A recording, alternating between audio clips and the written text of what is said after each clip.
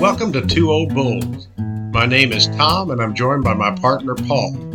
Together, we have 75 years of combined sales and management experience.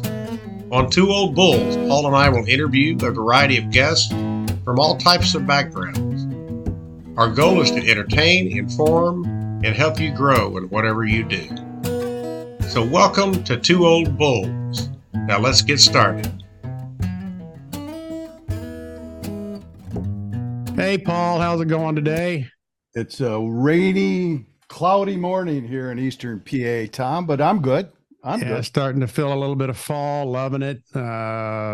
Summer's over, even though we're going to hit 90 sometime this week. You can tell the mornings are a little bit, cooling off, if you will, and really, really nice. I love this time of year. You get into the baseball, football, all the dynamics of the fall and Halloween. My birthday's coming up, so it's awesome. So, Paul, I know you've got a guest that you know very well, and why don't you tell us about this gentleman? This is a really good friend of mine, and it's I believe one of our most interesting guests, as he's going to bring a little bit of diversity to you and I, Tom, as you and I our background mostly been in industrial sales. This gentleman has 30 years of experience in the pharmaceutical industry. He started in finance, and in that part of the business, he was a director of finance and administration for Middle East, Africa, and he was located in Paris, France. He also did business planning for the Middle East and Latin America. And you would think that career was enough, right? I mean, that's awesome in itself. However, in 1996, he made the switch to sales. And as he was with Merck and AstraZeneca, he made that pharmaceutical, how do you like that? Pharmaceutical sales, calling on physicians, and later went into positions of regional and national account management with AstraZeneca. So again, thinking that's enough, but no, not now. Even in his retirement, Mark is still keeping his tools sharp, as we say. He's VP of Business Development for Donahere Lynch Investment Group, which does general business consulting for startup companies. He's a graduate of Indiana University with a BS in business and an MBA in finance and accounting. And last but not least, when helping me coach Little League Baseball, he kept the Baco hockey philosophy out, and no gloves were dropped or brawls had on the baseball field. This is my good friend, Mark Bardi. Hi, Paul. Hi, Tom. Thanks for having me.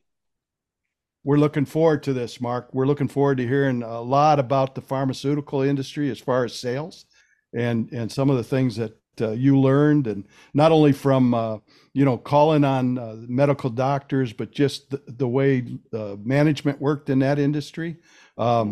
Just a quick, broad view of, when Tom and I started in the business as young sales guys, when we were through making our calls that we had planned, it was often said by our boss, okay, well, then you're going to cold call, and you'd look for smokestacks, go out and look for those smokestacks in the industry. So we're really interested in learning a lot about your side of the business. Sure. I'm looking forward to it. So I did start in 1982 at Merck. Prior to that, I worked in the forklift truck industry as well as industrial fasteners for the aerospace business. It was about 3 years between the two organizations. And then one day I had an opportunity to interview for a financial analyst role at Merck. And I walked in the building and I thought to myself, boy, this really feels different to me. Everybody just seemed to be very crisp, very science oriented, even in the finance department, quite frankly.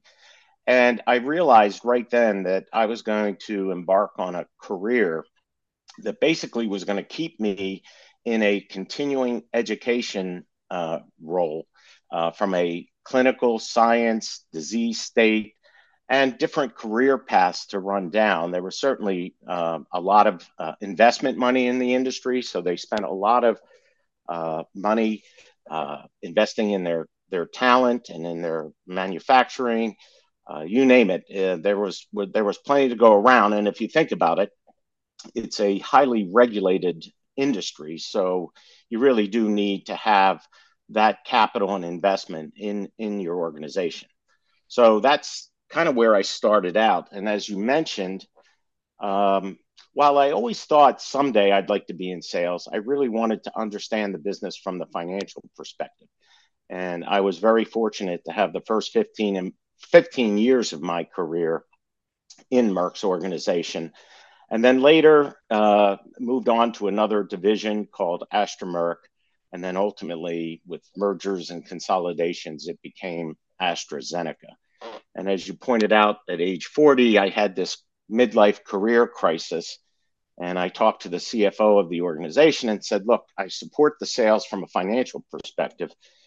Can I go out and carry a bag? And in our industry, the best way to learn the business is carrying a bag, calling on physicians, physician assistants, nurse practitioners. These are all professionals who have prescribing capabilities. And to go out and do that sort of thing, you have to be prepared to spend basically the rest of your life in some kind of training, whether it's clinical science, disease state, or selling skills. And so I opted to do that at 40, did that for a couple of years.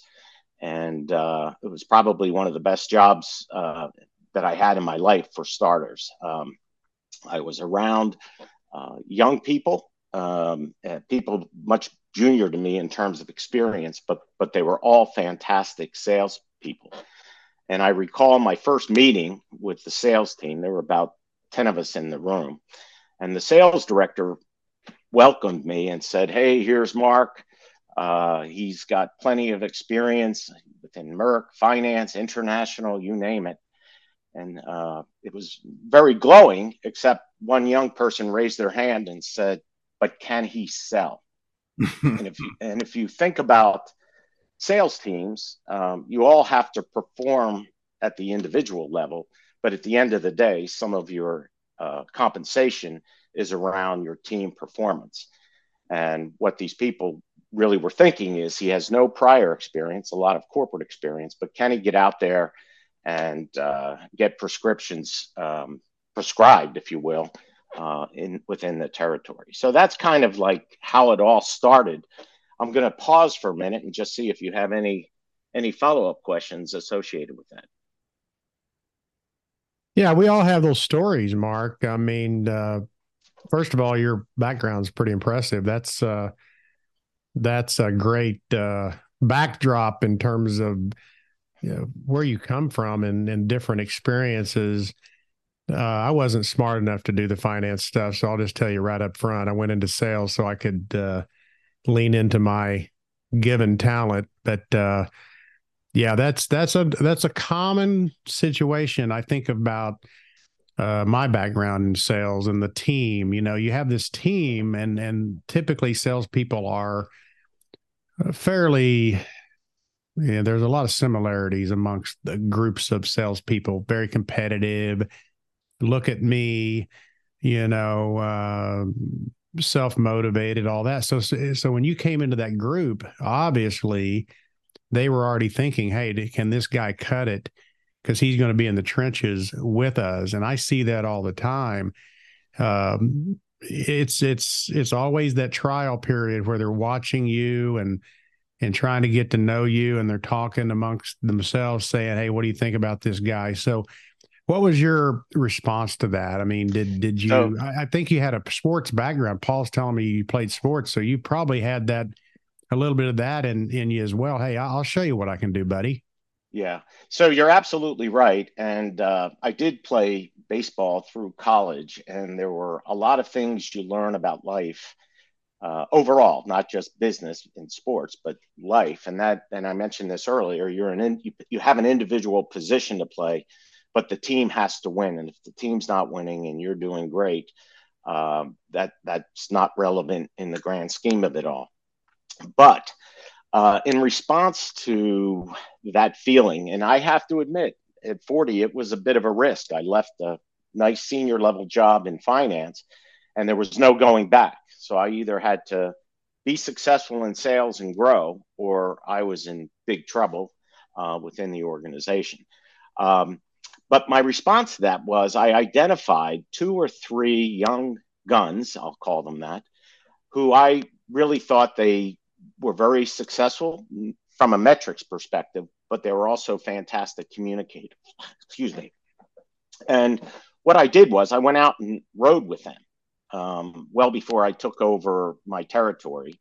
And even while I was in my territory, because I would needed refreshers occasionally. Um, but I think by doing that, and they were much younger than I was, I think right off the bat, they looked at me as not some senior admin guy coming in expecting to show them what to do, but rather I opened myself up to their education. And you can learn from everybody and anyone in an organization, regardless of age. And so that's how I first felt that I was being accepted. And then obviously after that, once I finished the training, which was quite intense, I went out on territory. And one of the things that I learned quickly was, you get a target list of, say, maybe 100 doctors, and you have your high prescribers at the top all the way down to the low prescribers. And I started with the low prescribers to try to get all the bugs out of my detail. And, we talk about detailing in the business. And, sometimes you might only get 2 minutes with a physician to get your features and benefits and side effects across. And that's not a lot of time.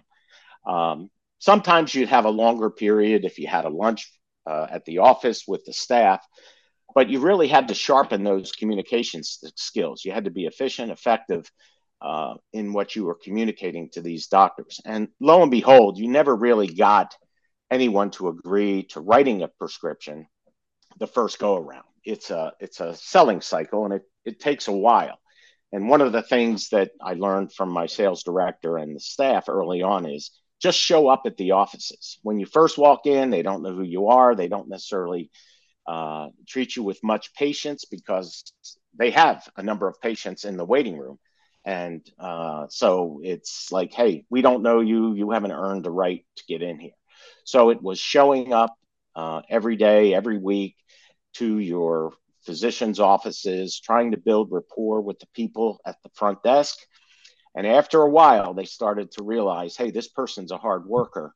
We're gonna let him in. Let's let him get through it into the back and talk to Dr. Jones.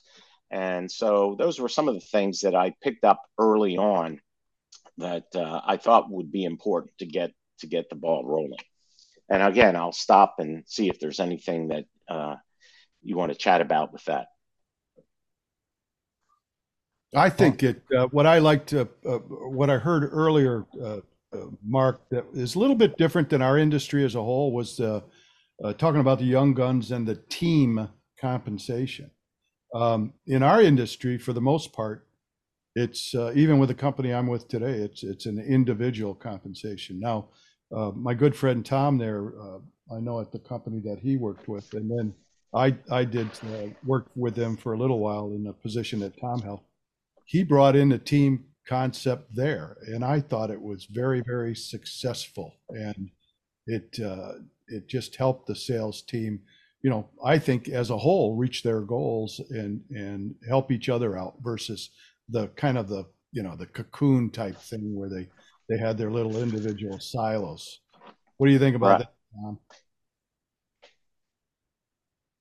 Yeah, I mean, it fosters that team element because salespeople are inherently selfish, and we want to go out and conquer the world. And like I said before, look at me, look at me. I used to have a sales guy that said, I built it, I shipped it, I booked it, I sold it, I did it all. I did the literature. And we were joking, obviously, but it just kind of captures a lot of the salespeople are very self-consumed with look at me. So the team compensation builds this element of helping each other. But one thing I picked up on with Mark, and this is good for the young professional out there, it's very, very important what he did. And that was he had humility. Even though he was 40-ish, he was humble enough to say, I don't really know what I'm doing here. Teach me. And just by doing that, simply doing that, that team is going to let their guard down and say, hey, I want to help this guy. He's willing to learn, and you flip the table on them, and all of a sudden they're wanting you to do well. So I'm impressed by that. But going back into the other thing I picked up on was you practiced with the smaller prescribers, I think you call them. Low prescribers. Yeah. Yeah. And I think that's another great, I mean, I'm picking up on your background in sports. I mean, you do the little things, you go out and practice, you're trying to build that team camaraderie. So I really think the more I listen to you, I think, what position did you play at Syracuse? Well, it wasn't Syracuse. It was Indiana University. Yeah, this is Paul. See, Paul, you screw me up every time. I got it wrong. How did you get Syracuse out of Indiana? I mean, that's They're close. They're close. They're only what position did you play there at Indiana? Yeah, so I was a center fielder. And I moved around the outfield positions, but my claim to fame growing up was center field. I used to like just having a clear view of home plate and being able to react quickly and support the right field, left field, and of course second base and shortstop as balls were hit out in the field. But I wanted to come back to your comment about the individuality of it. And listen, we were competitive individually. That was first and foremost. That's how you, in our industry, as it sounds like every industry in sales, is you want to be a top performer. So if we had, at any given time, 10 people on the staff, I started out saying to myself, okay, I'm on the bottom. I'm batting ninth, if you will, but I want to be top three ultimately. And, I did the job for a couple of years. And within a short period of time, my market share, or call it batting average, if we make a baseball analogy, was up there in the top three. And in addition to being willing to learn from the young people, on top of now performing, because as I got good practicing with the low prescribers, I started to move up into the ranks as to the high prescribers and start building a relationship with their staff, and then ultimately getting in and trying to, over time, convince them to at least try one of our drugs. And look, the reality is, just like in all bags, you have those drugs that are potentially blockbusters, and I had a few of them in my bag.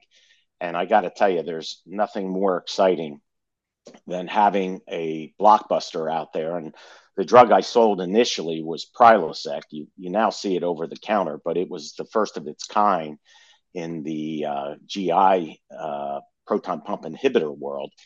And the reality was, once doctors got comfortable with the safety profile of it, the efficacy was off the charts.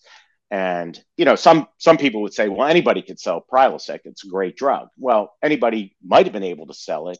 However, you still had to rank yourself on your team and regionally and nationally. So you still wanted to be at the top, right? Being selfish. But on the flip side of that, getting back to the team concept, you get what you incentivize in these compensation programs. And because there was a team incentive, what was nice there is that everyone shared their best practices. They shared product knowledge that they knew. If you had problems with the sales tool, they would help you with that. So it was just like sports, and maybe just like an orchestra, anything, you got to be team and individually driven, but you have to want to be the best you could be as an individual. And that's kind of where it played out for me in those few years. No, I totally agree. I mean, don't get me wrong. I'm probably one of the most competitive people you'll meet, but I also believe in the team. So it's a fine line in there. You got to be driven, and also to the point of where you're not burning bridges. You got to have the people skills, emotional intelligence. I've seen people in my career where they're one-dimensional and they're so intense in terms of their selfish drive. The other people pick up on it. So there's a fine line in there where you have to drop the gloves, go back to the locker room, talk to the other people, have some humility, because the top people on the team, they already know who they are. So you don't have to cop an attitude, right? You're just, the results are showing people. Exactly. Right. Yeah. So there's still humility, even with the ego of the results don't lie. You know, the boss is up there saying, hey, look what Mark did, Mark, or Tom or Paul or whoever.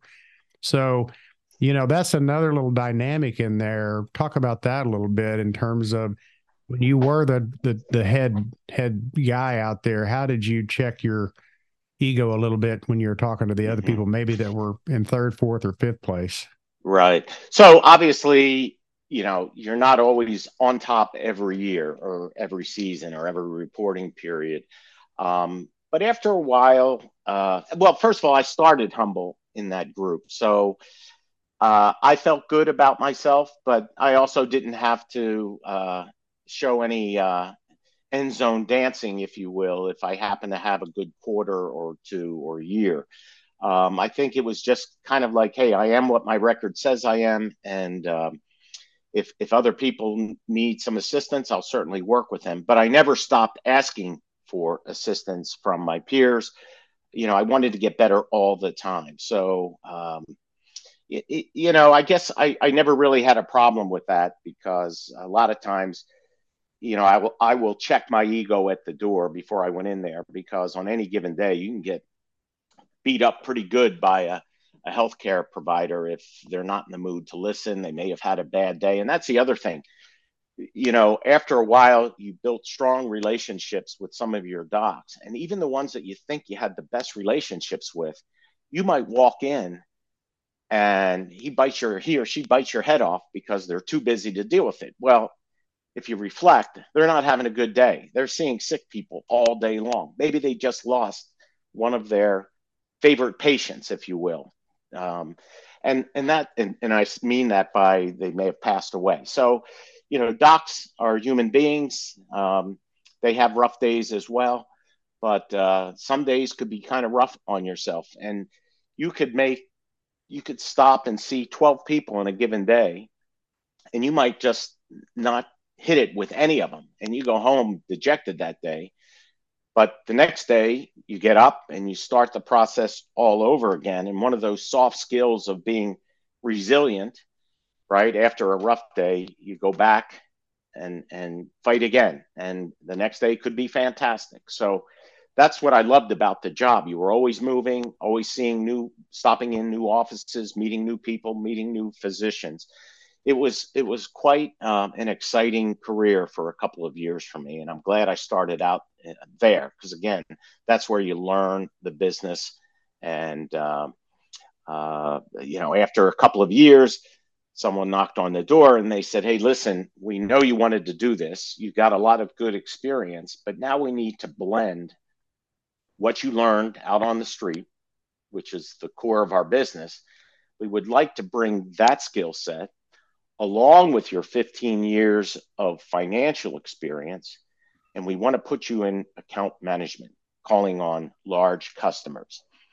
And I'll just jump into that a little bit. I know you both know what it means, but in essence, health plans, insurance companies, Blue Cross Blue Shield, United Healthcare, all the regional players, calling on them, as well as large pharmaceutical benefit managers. They all have formularies, and they also have clinical teams. And if you wanted your drug to be on formulary so that when the sales reps went out to sell the drug, you weren't hearing obstacles from physicians saying, "Hey, it's not on United's formulary, I'm not prescribing it," or "It's not on Medicaid," or "It's not on some Medicare plan." So I realized that going into account management was kind of providing air cover for the sales reps, right? So if you did a good job there, the sales reps could do a better job out in the field.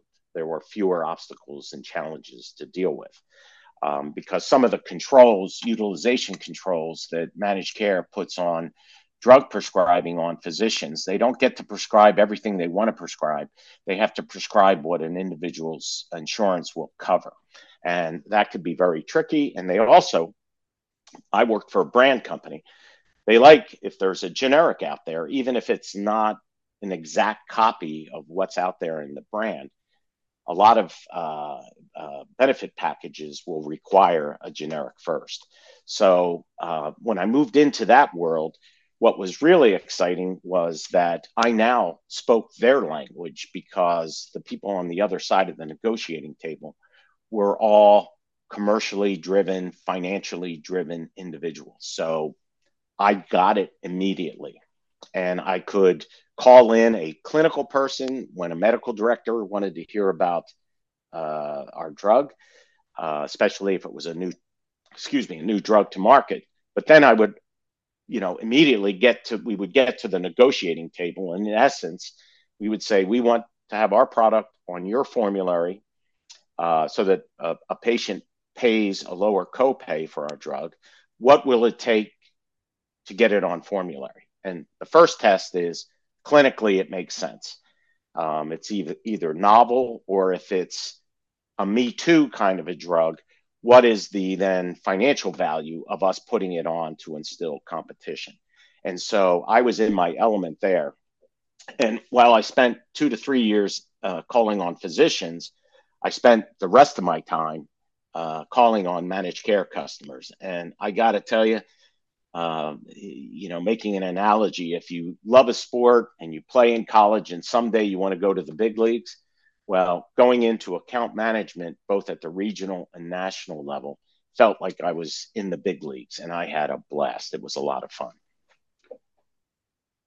That's interesting, Mark, because in our industry, the analogy would be that Tom and I have what we call distribution and OEMs, and the thrill of that when you get a large OEM like a John Deere or a Cat, it's the big thrill. Like I would guess one of your Blue Cross Blue Shield wins would be, and it's more of what I'd like to hear about that too is it just sounds like it's a little different level of sales where, with physicians you were mostly one-on-one, but with the managed care and stuff, you had to take in a little bit more of a team. To help you finalize that sale. Right. That's absolutely true. And the way it works out there is, and at the time, at the national level, I had a pharmacy benefit management company called Medco. Now, Medco was acquired by Express Scripts, another pharmacy benefit manager. But while I was there, Medco was the granddaddy of what they call PBMs in the United States.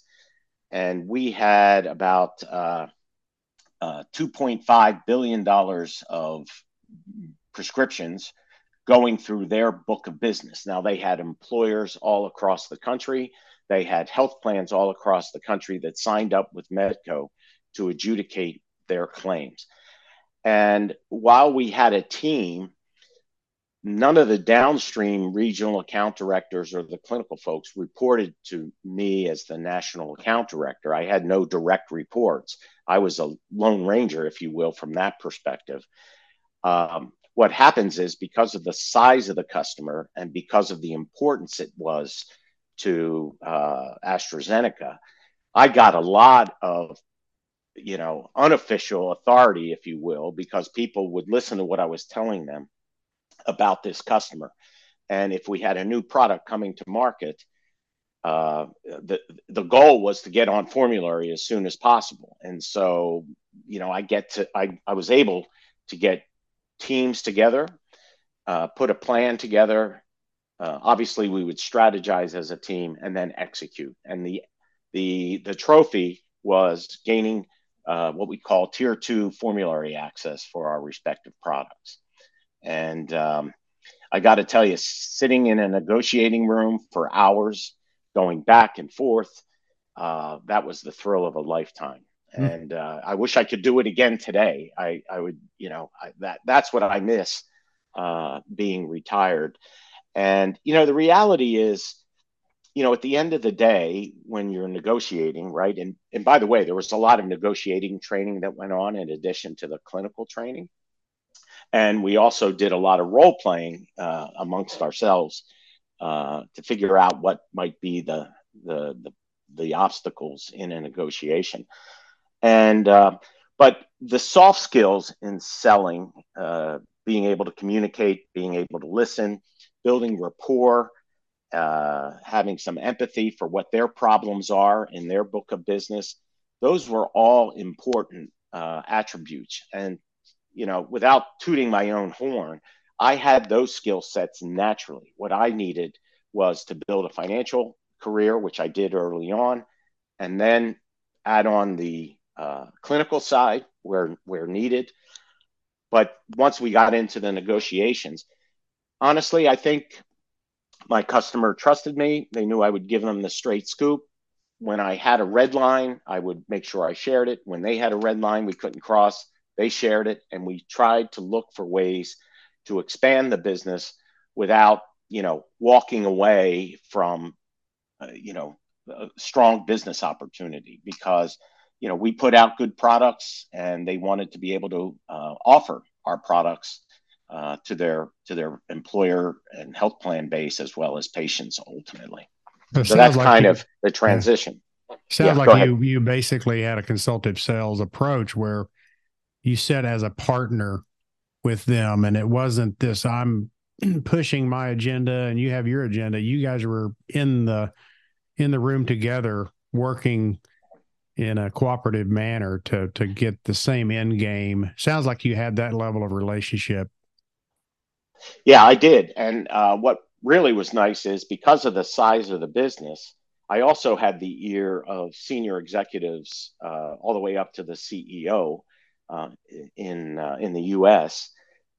Because, hey, if we lost a customer like Medco on a particular drug line, that was catastrophic for the business. So I had a lot of support on both ends.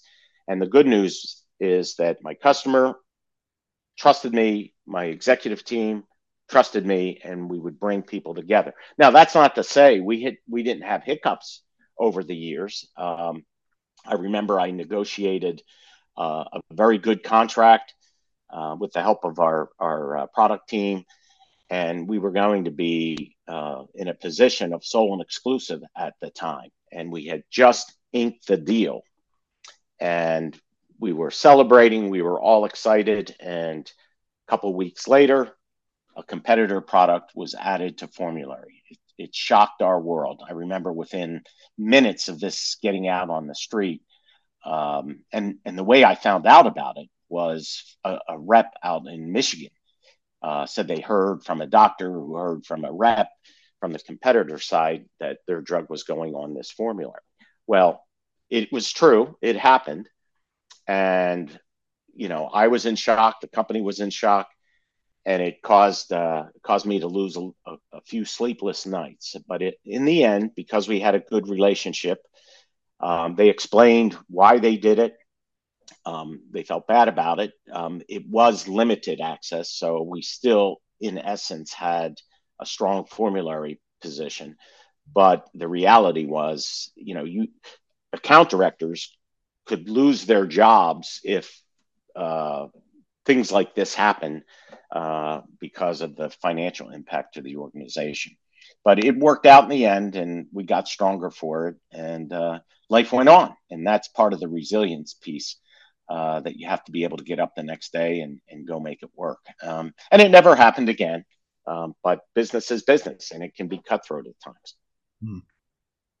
Hey, so Mark, I don't know, you left in 2014. I don't know if you kind of, hear from people that are still in the business, but obviously, just like in our industry, things have changed, right? So, for instance, today in your industry, I don't see a doctor. I see a physician's assistant or a nurse today. So for your guys in sales today, is there still that call on the doctor, or is it different? What happens today? Yeah. So I mean, I do stay in touch with some of my colleagues. Obviously, COVID was a game changer, right? I mean, it was hard to see physicians in the first place, right? They were very busy people. Now you add in passing COVID around would be a mess going in and out of doctors' offices. So definitely things have changed. From what I understand, reps today, if you had a good relationship with your doctors, you might do some, 15-minute Zoom calls, something like that. But they are still trying to get in. But to your point, seeing doctors is much harder. But you have to keep in mind that physician assistants and nurse practitioners in many states have prescribing capability. So, you call on who can prescribe. Physicians still are in need of samples. So, to try a drug before somebody spends a lot of money on certain drugs. So, I can't tell you for sure what it must feel like today as a new rep. I don't know, but I can't imagine that back in the day, it was an arms race. Every pharmaceutical company would hire as many reps, and it was just volume, volume, volume. Get out there, call on as many docs. Now it's probably more of a surgical selling approach at the physician level. But yeah, it's harder to see. And also on the managed care side, their utilization controls are much harsher. If they block your drug, there's no way a physician can prescribe it. So you really have to be competitive with your rebate pricing or your discount pricing.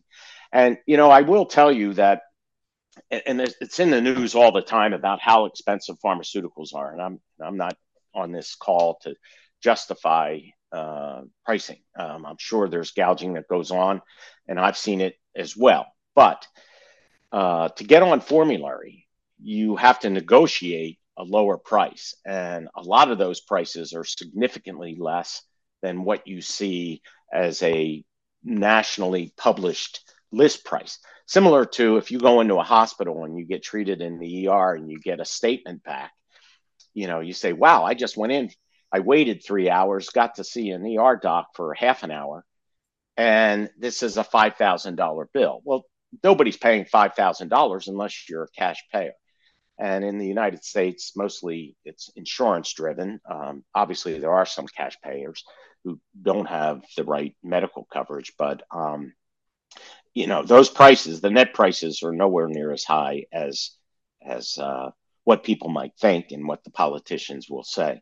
Now, there's also the biologics, which have been historically covered under the medical benefit. These are the drugs that you hear are infusions or injections, and they can run anywhere from $8,000 to $10,000 a month. I mean, that's ridiculous. I mean, the science behind it is incredible, but for the most part, unless you're a cash payer, nobody's really paying those amounts. What's the as you look from the inside and I'm on the outside, is there any advice for people, like I would say, like any tricks or tips that you would advise people in that quest to try to minimize the impact of some of the healthcare expense? Is there anything people can do? I mean, you mentioned generics, but outside of that, is there anything? Because in my experience, and I'm not an expert on this at all, what I've found is, like, let's say you get a $3,000 bill. If you call the finance office, many times they will either cut it or spread it out or what have you. I mean, is there any tricks that you would recommend to people? Yeah. I mean, I don't know that I know of any, approaches one way or the other. I mean, healthcare in the United States of America is expensive, and that's the market we live in. Obviously, European countries, they have regulators that say this is the price no matter what. And of course, a lot of that backs up into the United States. But this is where a lot of the innovation is occurring, and that's where the expense is. But, first and foremost, if you're not working for an employer that provides both a medical and pharmacy budget, which is optimal situation to be in, have some kind of insurance, because medical and drug costs can be very high if you're a cash payer. And I know that's easier said than done, because sometimes small organizations do not provide a benefit. But that is, first and foremost, that drove me early in my life to make sure I had good insurance. And in the pharmaceutical industry, we did. because we're in healthcare and we understand that it's important. But I also want to point out that, people say, my copay goes up every year. What I contribute to my employer goes up every year. At the end of the day, it's the employers who are deciding what the benefit is, right? That's what they're paying for. And in some cases, they ask the insurance company to take on the risk. In other cases, they're self-insured. So what you as an individual get as a medical or pharmacy benefit is what your company decided to provide you. And you're watching the auto workers strike now. I'm sure health benefits are on the agenda for discussing. Now, I think they have pretty good benefits. I'm not an expert there, but if you don't have it through an employer, you gotta find a way to get it, because you don't want to get stuck with being limited to what drugs you can get because you can't afford them. And there are companies out there, Good RX, for example. They have a way to get products inexpensively for patients who use their coupons or their cards. So those are the kinds of things you should keep your eyes open for, and go from there. But unfortunately, if I could solve the cost of healthcare in the United States, I wouldn't be sitting here on a Saturday morning talking to you guys, sadly. You'd be on your boat somewhere. Yeah, exactly. It's interesting you say that, because just a couple things real quick.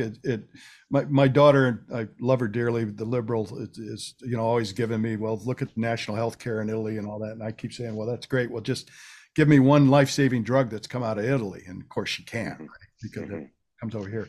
But the internet is changing things, right? So you've got the RX, and also Mark Cuban, by the way. Yes, absolutely. That's going to, I think, affect drug prices. Last but not least, you mentioned the auto workers.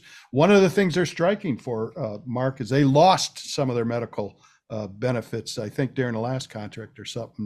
That is part of their issue right now, is trying to regain some of that in this new contract. So it's always going to be a fun debate in the U.S., right? Yeah, absolutely. And, in all honesty, as we age, we use more healthcare, right? So the worst time to take it from you is when you get older. Now, thankfully, Medicare kicks in when we get to a certain age. And I must tell you, on a personal level, Medicare and the Medicare supplemental that I use today are perfectly fine. I have not felt that I was being treated inappropriately from a coverage perspective. So I think that's working. Of course, I contributed to that over the years, and I feel entitled to it. And most physicians obviously take Medicare. But, the one thought I had, quite honestly, that, and since we just touched health benefits and politics a little bit, there was a cry for Medicare for all in the last election. And, that's out there a little bit, universal coverage. And it happens in Europe and it's very successful. But to try to transition to that in this country might be a little too draconian, right? You'd blow up an entire industry, jobs would be lost, and it would just be kind of rough. And I'm not sure we want to trust the government to having all that responsibility. But, I often wondered, why not peel out newborns and have an infant Medicare, if you will, and that kind of insurance coverage until they're, say, an adult, 18, and being able to go out and get benefits from employers might not be a bad way to start. Most of the healthcare is inexpensive. Obviously, the exceptions would be taken care of, but it would get those people off the employer's books, give them a little bit of relief, although they have to pay in to some, actuarial fund. And then you'd have medical records tracked for these infants through toddler, through, teenage years. And you'd have a good database, and you'd be able to do some analytics and figure out what would be the best protocols for treating certain diseases as people age. And then the insurance for the working class would be borne by the employers, who in many ways should provide good health care because you want to keep your employees productive, right? The last thing you want to do is skimp on healthcare and have somebody not working because they're not getting the proper care. So I kind of throw that out just in case any politician is listening to this podcast to see Yeah, if they can't do it. I was in a bar in Germany talking to 4 or 5 folks from over there, and I think one guy was from Lebanon, the other guys were from Germany. Of course, I was U.S., and we sat around for probably 2 hours and had this discussion, and it was really not in your face type of discussion. It was really more laid back and calm. It was interesting listening to the different perspectives, and I kind of came to the conclusion of the U.S. is more of a self-reliant type model. In other words, the healthcare, as long as I can remember, I knew that I, Tom, had to go out and get a job if I was going to provide for my family in the context of healthcare. So what I always looked at is like, if that was, I'm not saying it's right or wrong, but if that was given to me, like let's say Europe, some of the self-reliant free enterprise capitalism is taken off the table. In other words, there's no free lunch. And then what really shows up financially for the individual is over there, I think it's 60, maybe upwards of 80% tax rate compared to over here. So we came to the conclusion, or at least I did, hey, I'll take my chances. Give me the self-reliant model. I'll invest the delta and I'll have more individual wealth as a person that doesn't mind working. So that's kind of how I came down on it. And the other guy said, well, that's great, but I don't have to pay for the kids' college. I don't have to pay for this knee replacement. And I said, that's wonderful, but you've got 50 grand in savings and I've got $500,000, Right. Well, look, hey, there are both, I personally don't think it's an either or. I mean, I prefer the self-reliant because like you, I got out, got a job, wanted to have medical coverage when I started a family. I wanted to have life insurance, and certainly I wanted the best medical care I could bring to them if, God forbid, they needed it. And I'll tell you, quite frankly, if you raise a family, no one's unscathed. No, you're going to end up at Children's Hospital or someplace, and you want to be able to go there. Now, there are some safety nets, but similarly, when I was in France, no one ever complained when I lived there. The French never complained about their insurance. It was universal coverage. But to your point, I couldn't believe the taxes that came out of everyone's paycheck. But in some way, shape, or form, I got to believe that at the end of the day, whatever it takes to cover people, whether the government's paying for it, whether the employer's paying for it, whether you're paying for it, if you add up all the costs, net, I bet you they're all pretty close. But because we live in this country, capitalism is the way we go. And, we want to be self-reliant. And I wouldn't want it any other way either. But what I do say is if we're a country that prides itself on capitalism and productivity, then if our labor force gets sick, we better have the right care so that they can get back to work if we want to boast about productivity.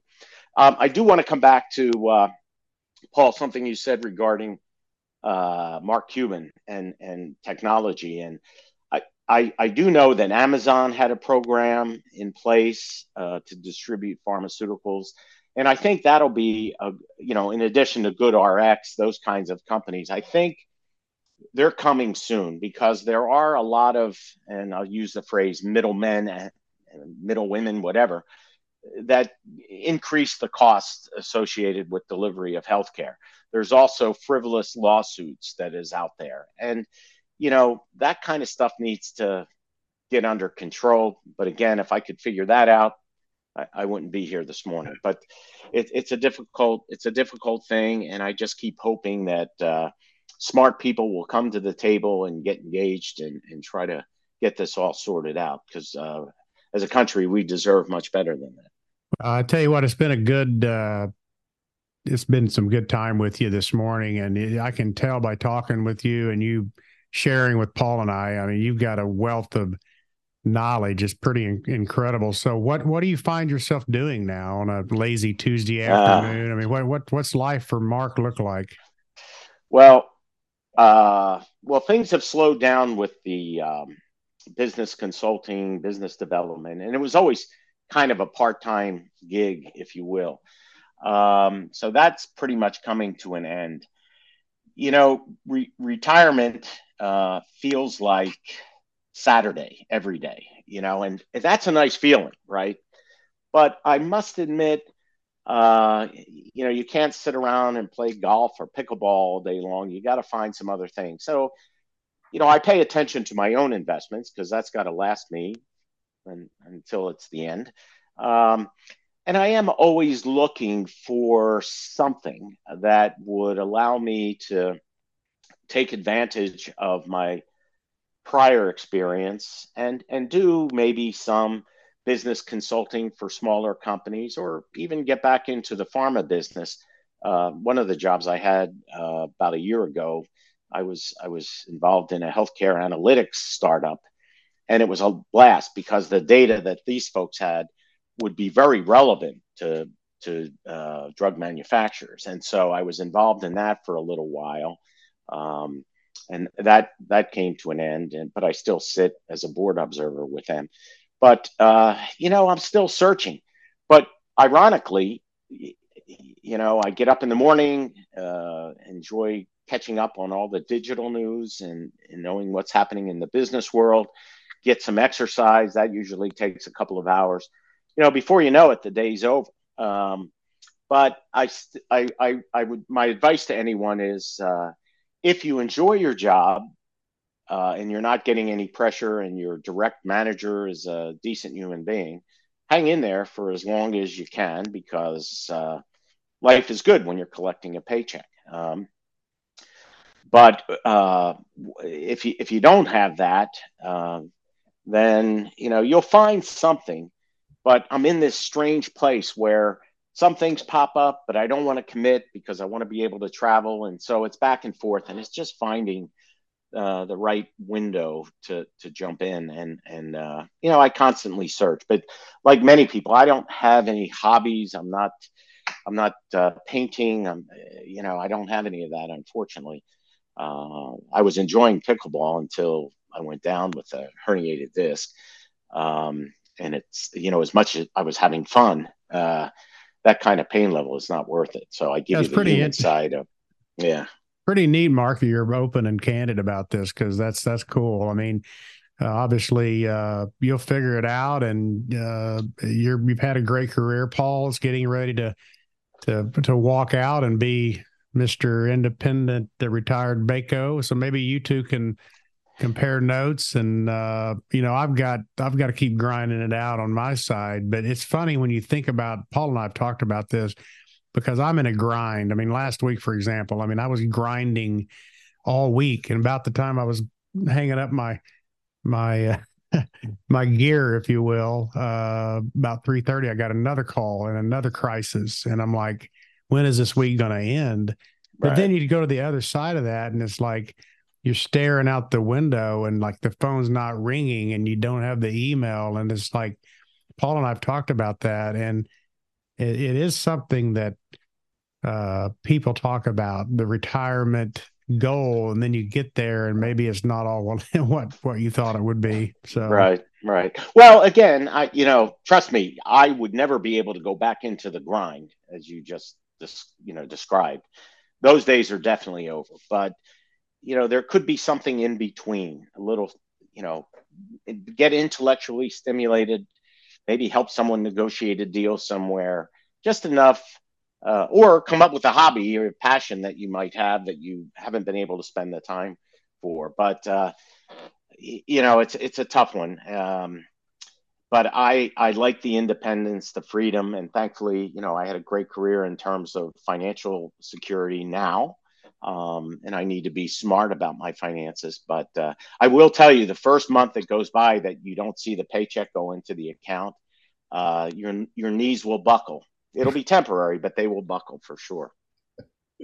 Well, I think it's been another great episode of Two Old Bulls. Mark, thanks for sharing some time this morning. I know we had a little bit of a scheduling difficulty, but we made it work, and I really appreciate tapping your brain, and good luck to you and your future endeavors. Paul, do you have anything to add?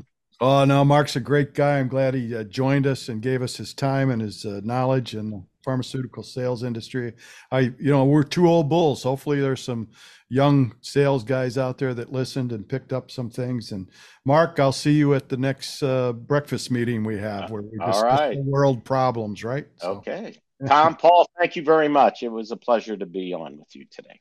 Well, we appreciate it as well. This is Two Old Bulls. If you have any comments, you can email at oldbulls@outlook.com.